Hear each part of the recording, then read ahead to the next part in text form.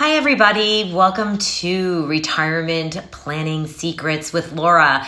I'm Laura, and I'm so happy you joined me today. Today, I wanted to talk about a subject that I don't really love to discuss, but it's one that's necessary because wherever there's success, you're going to find failure.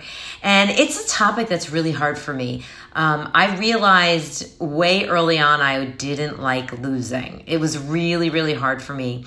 It made me feel so bad about myself, right? I felt like I disappointed others and myself, and it was a very shameful feeling to not win or to fail.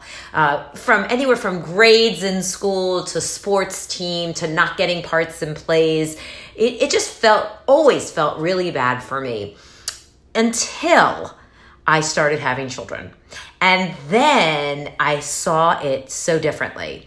My kids were huge teachers for me, and they obviously didn't know it.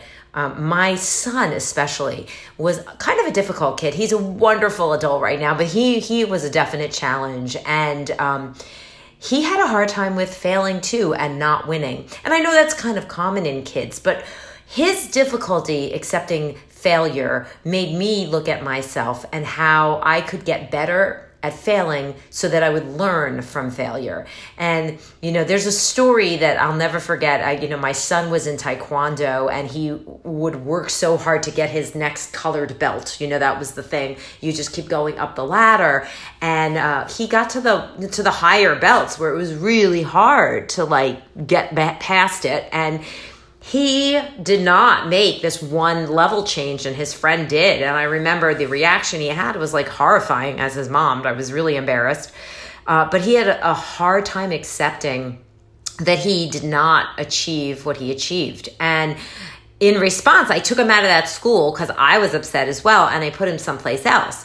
And it turned out to be a good move, but more importantly, it made me reflect about failing and how failing can be a propeller to succeeding. And by that, I mean, how do we look at the failure, learn from the failure, and make the failure our teacher? For my son, it made me realize that I was not helping him at all by enabling this type of behavior, by taking him out of the school, by taking him away from that. I didn't want him to feel embarrassed and ashamed, so it was totally wrong of me to do that. And looking back, I realize that now. So again, not a mistake. It was a learning lesson. But back then I realized that I had to step it up for my son and make sure that he learned how to fail gracefully, because there is such a thing.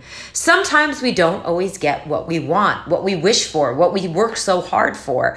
And sometimes we do. But when we don't, learning how to fall from gracefully really is so much better in every way. It's better physically for us. It's better emotionally for us. And it just feels better to understand that we don't always have to win. And sometimes when we lose, we really actually do win. So here's another great example. I mentioned it in prior podcasts when I went to go take my insurance exam, the first one.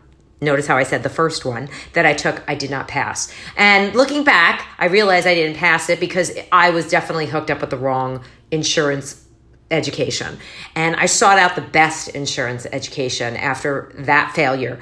And it made me up my standard and up my game. And my next and final insurance exam was a very big success. I did extremely well. And I really feel like I learned, more importantly, I learned so much. So my first failure was actually not a failure because it made me change my standard and realize that I had to approach things differently. So many times in my life, I noticed that and I realized that. And when it comes to planning, it's important to know that, hey, sometimes things don't go as planned. And so how can we pivot on that? How can we change that? This coronavirus is a really great example. I had, obviously I planned out everything. Michael, my husband, and I have this business. We help people with their retirement. We do mostly insurance. And then Corona hit, and it really changed me on my side, and it made me have to look at things and plan differently. Our whole business changed.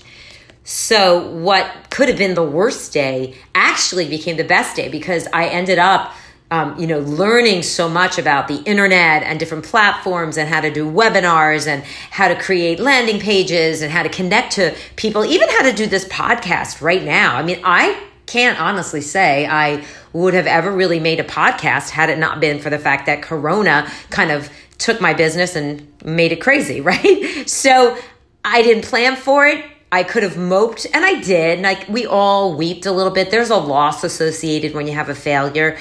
But the most important thing is to, be able to come to terms with the loss and turn it around and make it work for you. And I know sometimes it's so easy to say, and sometimes it may seem a little trivial, but it really, really does help to be able to come out of a failure and make it a learned lesson and a starting point for an amazing success. And that really is my lesson this year with coronavirus. I mean, every day, we plan every day, and I don't take it lightly now. I know that there's so many things not in our control. So I plan with flexibility. I plan knowing that the things may not go according to plan, but it's built in my plan for that. And that's a really important thing. So failure's a lesson.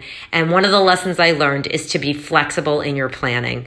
Have the space to know that, if you plan to move to a certain spot, you may not be able to get there right away. Some good things may happen, like you may have grandchildren or a job change or whatever. There may be something that comes up. And so you have to learn to be flexible and accommodate for that. That's what makes planning so much easier. I think I used to think of planning as like, if you didn't stick to the actual plan, you were a failure. And as I mentioned at the top of this, I really hated being a failure. So that was what was connected for me in my hesitation toward planning, was my complete repulsion against failure. Because if you have a plan, I used to think, well, what if things don't go to plan? Then I'm going to fail, and I don't want to fail. And now I realize you can incorporate flexibility in your plan to adjust and pivot and move to whatever life brings you. And that's the best kind of plan to have, one that gives you space, one that allows you to have a breather and go with the flow, right? Just to go with it and accept what you've got ahead of you, accept the cards that were dealt, and learn how to play those cards, not decide you've lost it the whole game and you're throwing your hand down, right? That's like not gonna be helpful for anybody. So that's what I got to talk about today. Using failure as a jumping point for success, helping you see how failure can sometimes be an amazing teacher, and not letting failure stop you from planning, because planning isn't about perfect. It's about progress and making something for yourself. So that's what I got to say today. I hope you guys got something out of it, and I hope to hear from you if you did. Have a great one. Be safe. Be well.